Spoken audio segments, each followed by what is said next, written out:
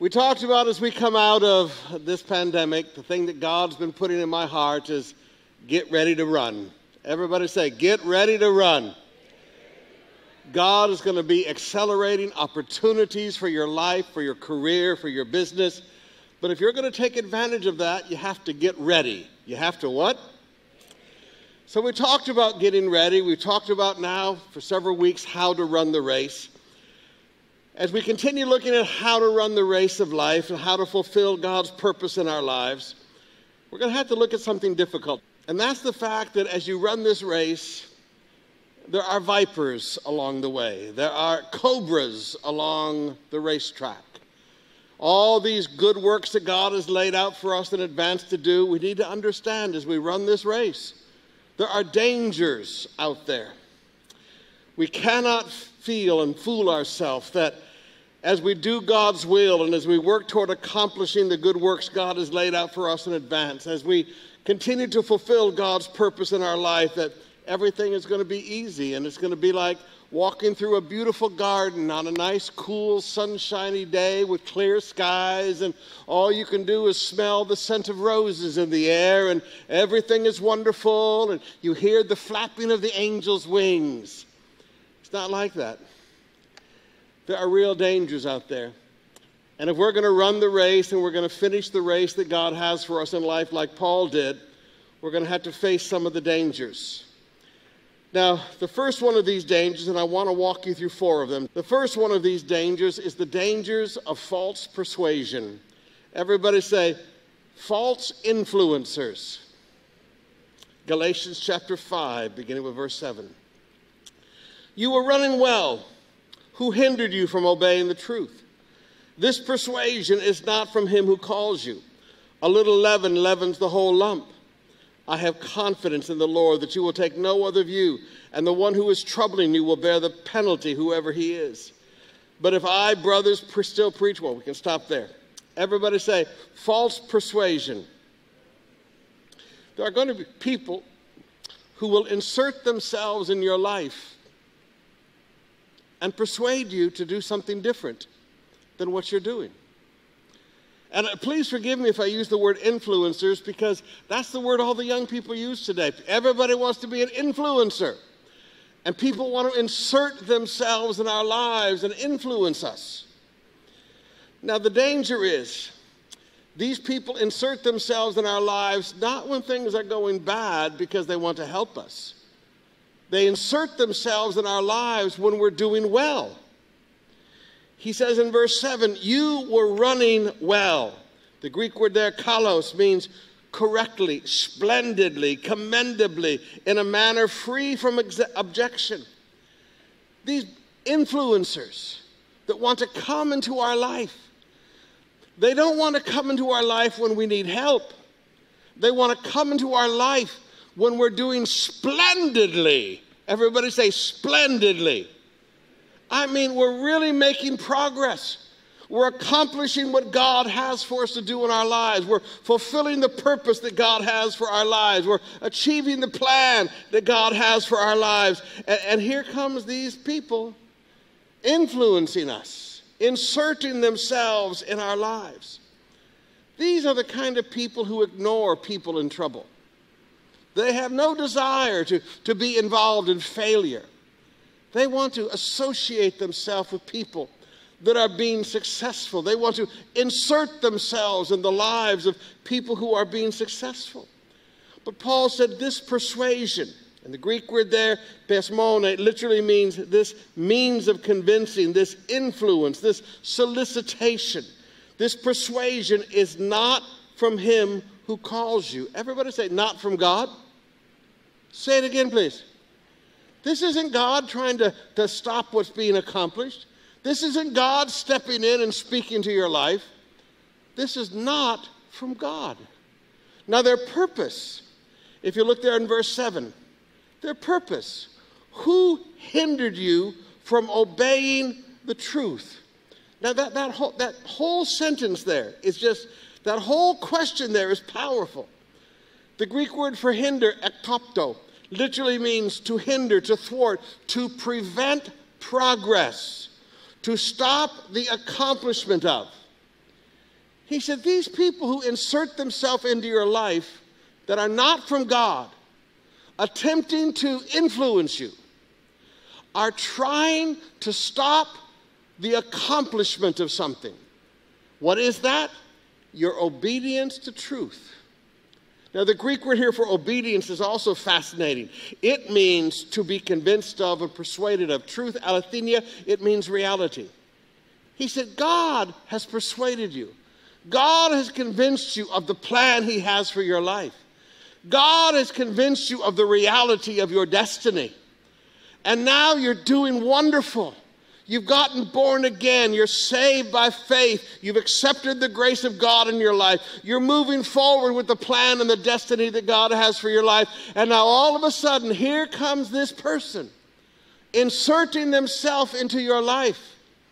And their whole purpose is to stop the accomplishment, to stop the progress of your being convinced of the reality of what God has for your life.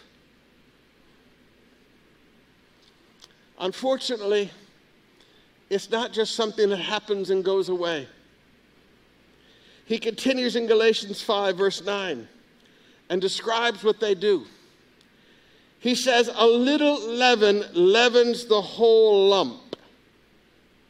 He said these words of persuasion, these words of influence that they brought into your life when things were going great, because they want to hinder you, they want to stop your progress, stop your accomplishment of obeying the truth. He said their words are like yeast. They're like what? They work their way through everything. Now that shouldn't surprise us. In Matthew 16, verses 11 to 12, Jesus teaches us, beware the leaven of the Pharisees and the Sadducees. And that leaven there literally means their teaching. Everybody say, their teaching. He said, but of the teaching of the Pharisees and the Sadducees. The words. Words get into your heart. Words get into your mind. Words of influence get into your thinking. And these things grow. Everybody say, they grow. Say it again. Now look at the picture with me of this great danger. You're moving forward into what God wants you to do in your life. Things are going well. You're doing splendidly. And then some person, and this is always a person, can't blame this on demons. There's a person that call you on the phone. They instant message you. They Facebook Messenger you. And they start putting words into you. And those words have one thing in common. They want to stop the progress of your life. Everybody say, stop the progress. Say it again. But they're words. They're the kind of words that they're not like other words. They're the kind of words that grow in you. They're the kind of words that grow and affect every decision. They're the kind of words that grow in you and affect all of your thought patterns. Until finally Paul says in verse 10, he said, they're troubling you. Everybody say troubling. New Living Translation says they're confusing you. Verse 12, New Internet or ESV says they're unsettling you. Everybody say unsettling me. Their words grow in you until you're confused and unsettled. Everybody say, I'm torn up inside. I don't know what to do. I want to take a rest. I want to take a break. I don't know what to do. My insides are magulo. You're unsettled on the insides. You're confused in your mind. And it all started with that one phone call, with that one email, with that one merienda of someone who sat down with you and began to influence you. They have no desire for you to successfully accomplish God's will for your life. They have no desire in any way, shape, or form to help you be more for God. Their only desire is to stop the progress and stop the accomplishment of your life. And this is a danger that we must watch out for. Everybody say, the danger of bad influencers. The second danger, the danger of weariness. Now, Isaiah says in chapter 40, verse 30, even the youths shall faint and be weary, and young men shall fall exhausted. You and I have to understand that as we run the race of life, weariness is a danger. Now, please forgive me, but weariness is not a sin. There are people that are just worn out, and they somehow think that being worn out is a sin. No, even young people get worn out. EJ and Pastor A have a dog. It's an Australian Shepherd. Honestly, I've been around dogs since I was born. I've never met a dog this smart. I've never met a dog this loving. And I've never met a dog this makulit in my whole life. It's like this dog doesn't ever stop. It never gets tired. But once in a while, you'll finally see the dog just go, whoa, and you go, thank God, peace. Folks, everybody, even that dog, gets tired. Everybody grows weary. Now let me just walk you through some scriptures on this. Weariness struck Moses when the people of Israel were in a battle. Exodus 17, verse 12. But Moses' hands grew weary. Joshua is out fighting. Joshua is leading the army. Moses is sitting on a hill overlooking it. And as he lifts his hands in worship to God, they have the victory. When his hands come down, they start getting defeated. Now, please forgive me. Even the dancers' arms get tired. Dancers, how long can you keep your arms up? Even they're going to get tired sooner or later. How many of you have ever had your hands up worshiping the Lord and your arms were tired and you put them down? Come on. Yeah. His arms got tired. So what did they do? The next generation had an idea. They took a stone and put it under him, verse 12, and he sat on it, while Aaron and Hur held up his hands, one on one side and the other on the other side. So here are other leaders standing with him and said, we will help you in the middle of your weariness. They didn't condemn him because he was human and growing weary. They stood there and they held his arms up for him. You look at Moses, you look at King David, 2 Samuel 21, verses 15 through 17. There was a war again between the Philistines and Israel. And David went down together with the servants, and they fought against the Philistines, and David grew weary. Now, David was an incredible warrior. I mean, this is the guy that kills Goliath with a slingshot. But now look at, as he got older. And Ishbi-Benob, one of the descendants of the giants, remember, these are the same Philistines that had Goliath, and Ishbi-Benob, one of the descendants of the giants, whose spear weighed 300 shekels of bronze, and who was armed with a new sword, thought to kill David. Another translation says, cornered David to kill him. But if you look in verse 17, Abishai, his nephew, comes along. Here comes the next generation. They said, David, you killed the giants of your generation when you were young. David, this giant's going to kill you. So I'm going to come as the new generation, and I'm going to kill the giants of my generation. I've looked at some of the young pastors over the last few years, and I said, right now I'm really strong. I said, but there may be a time when giants attack us again. And you're going to have to understand, I don't have the strength I had when I was 23, 24, 25 years old. And some of you young ones are going to have to come along and help me with your strength. You don't look down upon somebody because they get weary. You help in Jesus' name. Jesus got weary. John 4, verse 6, Jacob's well was there. So Jesus, wearied as he was from the journey, was sitting beside the well. They had just walked up from the Jordan River Valley, up the side of a mountain to get to this Samaritan woman's village. Yeah, Jesus was weary. Climbing up a mountain will get you weary. We don't condemn Jesus because he got physically weary. Weariness can happen in every believer's life. Young people, Ecclesiastes 12, verse 2, and much study is a weariness to the flesh. Have you ever sat up all night studying for final exams? Were you weary? Yeah, much study is weariness. Weariness can come from doing all the right things in life. Galatians 6, verse 9, and let us not grow weary in doing good. 2 Thessalonians 3:13, as for you, brothers, do not grow weary in doing good. Weariness can come to our life. You say, well, okay, Pastor, how do I overcome this danger of weariness? You have to know how to catch your second wind. Everybody say, my second wind. Halimbawa. When I was in high school, I played football.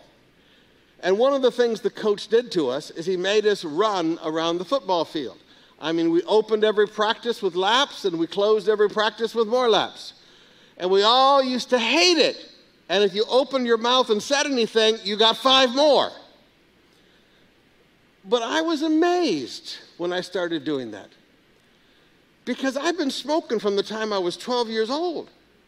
And now I'm playing football in high school. And when I first started running laps, when you've been smoking for years, you can't breathe very well. But I was amazed after a few months of running laps around that crazy field. I was running down the street where my parents lived one day, 14 years old, running down the street. And all of a sudden, I was tired. And then it's like second wind. And I took off even faster. How many of you know what I'm talking about? Everybody say second wind. Everybody who's ever done any running understands second wind. How do you get your second wind when weariness hits you? Number 1, you have to learn to run with joy. Psalms chapter 19, verse 5. Which comes out like a bridegroom leaving his chamber, and like a strong man runs its course with joy. Like a strong man. Now notice, even a strong man is going to get weary. So they have to run the course with joy. Everybody say, run the course with joy. Why? Nehemiah 8, verse 10. The joy of the Lord is your... Now please forgive me, folks, but some of you, you believe the world when they tell you that you're depressed. Sister Bev was just telling me about an article she read in a Christian leadership magazine about how TikTok is designed to depress young people, to keep them addicted. Facebook is the same way. Forgive me. Some of you, you'll feel so much better if you quit Facebook. Are we still here? Are we still here? But the world tells you that you're depressed. The world tells you to be sad. Sometimes I tell Sister Beth, I was listening to this new Christian song, and it's written by a very famous group. And you know what? The words are wonderful, but the way they sing it could depress Jesus. Oh God, you're good. Oh God. It sounds like they're having constipation while they're singing. And you just look at it and go, where's the joy? There's no joy on their faces. They look like just, they look like a face of a constipated person. You know what I'm talking about. Where's the joy? In Israel's day, people said, sing us the songs of Zion. Sing us those songs of joy.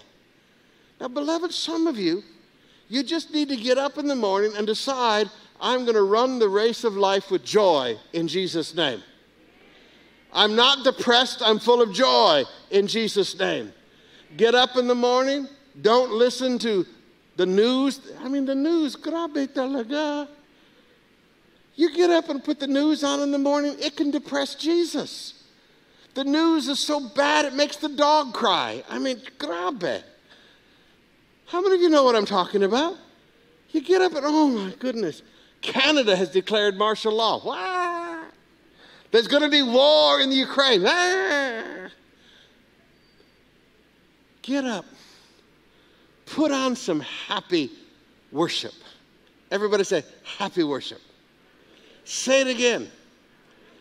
I like to get up and sing, Jesus is alive. My heart is full. Hallelujah. Happy music. Dance before the Lord a little bit. Are we still here? Read your Bible. Let God's presence, in his presence there is fullness of. Decide, I'm going to run the race with joy. I don't care how strong you are, the strong man still runs the race with joy. Secondly, you get your second win by holding fast to the word of life. Philippians chapter 2, verse 16. Holding fast to the word of life, so that on the day of Christ I may be proud that I did not run in vain or labor in vain. Now, what or who is the word of life? It's Jesus. John chapter 1. In him, everybody say Jesus. Say it again. Jesus is the word. Everybody say, Jesus is the word. Look there in John 1. My brain just went blank on quoting the verse, and I've been quoting it all day. John 1. In the beginning was the Word, and the Word was with God, and the Word was God. Everybody say, Jesus is the Word. He's also the life. He's also the what? John 1 verse 4. In him was the Word. Everybody say, in him was life, and that life was the light of men. John 11:25, I am the resurrection and the life. John 14:6, I am the way, the truth, and the life. Now, before you think this is strange, holding fast unto Jesus, remember with me, those that wait upon the Lord shall renew their, Isaiah 40, verses 30 and 31. Every morning, get up, sing some happy worship, dance before the Lord, read your Bible, pray, hold on to Jesus, wait upon the Lord, and you shall renew your strength. And everybody said, can I teach you a little bit more? Thirdly, we must run the race with confirmed revelation knowledge. Confirmed revelation knowledge. Now remember with me that Paul said he was like an apostle untimely born. After Paul got saved, he went out to the deserts of Arabah. And for 3 years, Paul tells us that he was taught by direct revelation the gospel. Jesus appeared to him and taught him the gospel.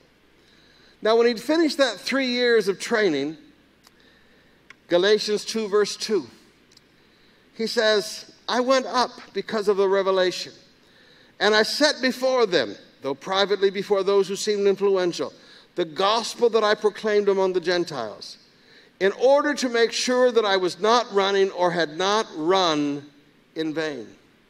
Now, when Paul writes the book of Galatians, he's writing while he's in the city of Antioch of Assyria. He's writing after the end of his first trip up to the Galatian plateau.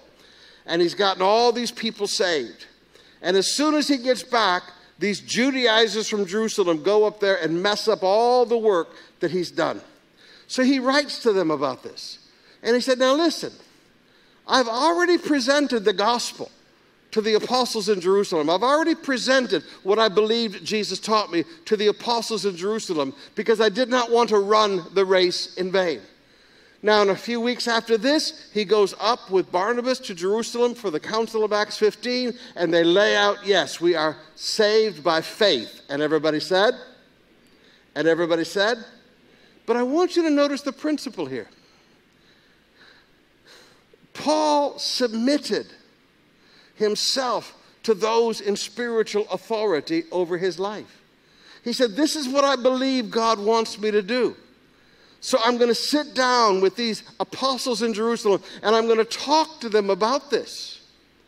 Now, beloved, I meet many young people today and many Christians today. And they believe that God has spoken to them. And they might talk to their friends about it. They might even talk to their family about it. people who won't disagree with them. But that's not how you stay safe running the race. That's not how you overcome the danger of wrong, everybody say, wrong ideas. Sometimes, please forgive me, beloved, sometimes you just ate too much balut. Sometimes you ate too much pizza with Tabasco sauce on top. Sometimes your vision, sometimes your dream, forgive me, is just nonsense. And what you have to learn to do is when you believe that God has spoken to you, you don't just talk to family and friends and everybody who will agree with you. You come sit down with people that God has placed in spiritual authority over your life and say, listen, I want to make sure I've got this right.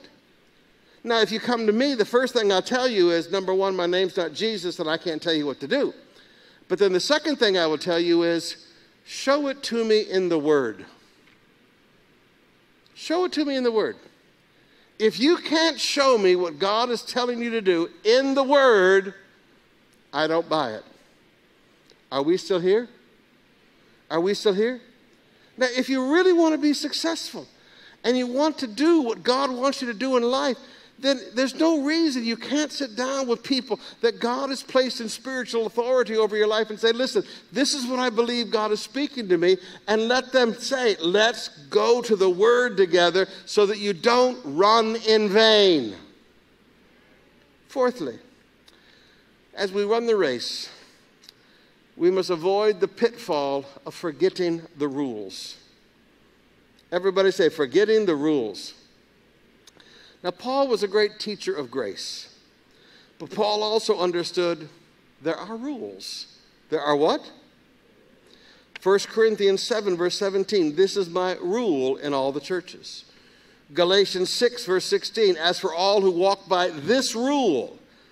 1 Timothy 5, verse 21, I charge you to keep these rules without prejudging and doing nothing from partiality. Why? Because as he told Timothy in 2 Timothy 2:12, an athlete is not crowned unless he competes according to the rules. Now, beloved, sorry, but there are rules in the Christian life.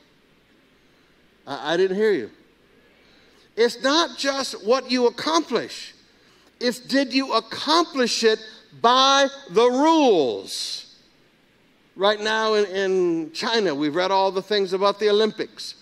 And there are people who have trained their entire life. And they should be walking home with gold medals and silver medals. But they don't get those gold medals. They don't get those silver medals. They don't get crowned because they did drug testing. They didn't compete according to the what? Now, the same thing is true in our lives. With all the things that God has given you to accomplish, it matters how you do it. Did you hear what I just said? How you do things matter. It's not just, the only thing that counts is that we win. No. The only thing that counts is that we reach our goal. No. You've done it according to the rules.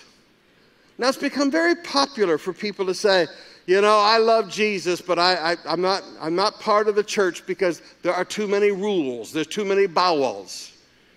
Well, please forgive me, but what did Jesus say? John 14, verse 15. John 14, verse 21. He said, if you love me, you will keep my commandments. In other words, there are things Jesus said to do. Everybody say, Jesus made rules. So don't tell me, well, I love Jesus, I just don't like any rules. Well, then you don't love Jesus. Because if you love Jesus, you keep his rules. I didn't hear you. I didn't hear you. Now, I've been your pastor for over 40 years. And I've watched people that reached their goal. And you know what? I really believe it was a God-given goal. But the way they reached the goal wasn't right. And when they looked around, everything fell apart. If you want the prize, you obey the rules in Jesus' name. Winning is not everything. Winning the right way is the way to do things. Did you learn something today? Would you stand with me, please?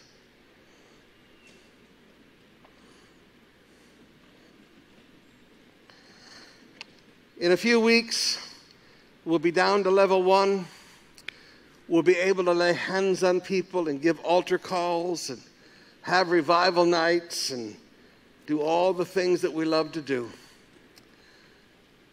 But there is one thing that we have learned, maybe more than we've ever learned it in our life during this COVID thing. Every single sermon, every single part of our life ties back to what Jesus did on the cross. Would you take your communion emblems, please?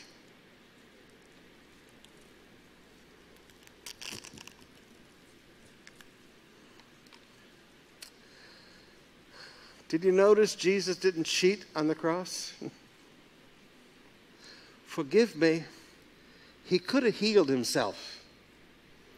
He could have just reached around and touched his back and been healed. He could have touched the wounds on his head and been healed. He could have cheated. But he had to suffer. His sufferings are what brought healing to us. Did you understand what I just said? I mean, Jesus is God. He could have cheated. Instead of walking up that mountain that he grew weary, he could have just said, and been there. But he walked up the mountain. He could have cheated. But he competed in the race of life according to the rules. According to the what? Sometimes you just need to let your brain think. Just run free. And remember that Jesus was fully man and fully God. You know, forgive me, he could have just, I think I want to walk on gold all the time, so I'm just going to make the ground in front of me turn gold as I walk. Just, you know, like that old Wizard of Oz movie where the road just turns gold in front of you? It could have just turned gold in front of him. But Jesus knew the will of the Father. He knew what the Father wanted him to do, and he knew how it had to be done. It takes both, brothers and sisters. Ulitanatan, this bread represents his body, broken for me. He suffered to bring healing to my life. He suffered to take the punishment of all my sins. I remember what Jesus did for me. Let us partake of the bread together.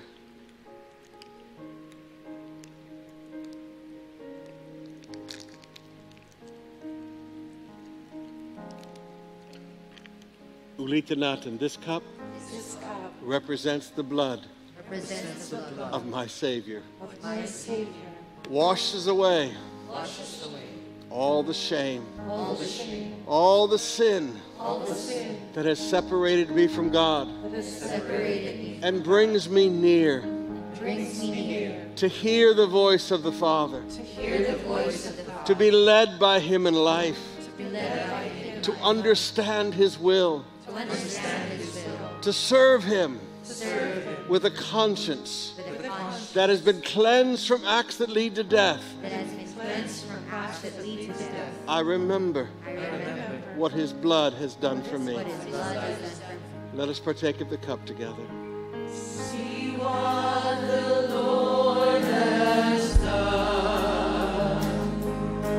See what the Lord has done. What we waited for.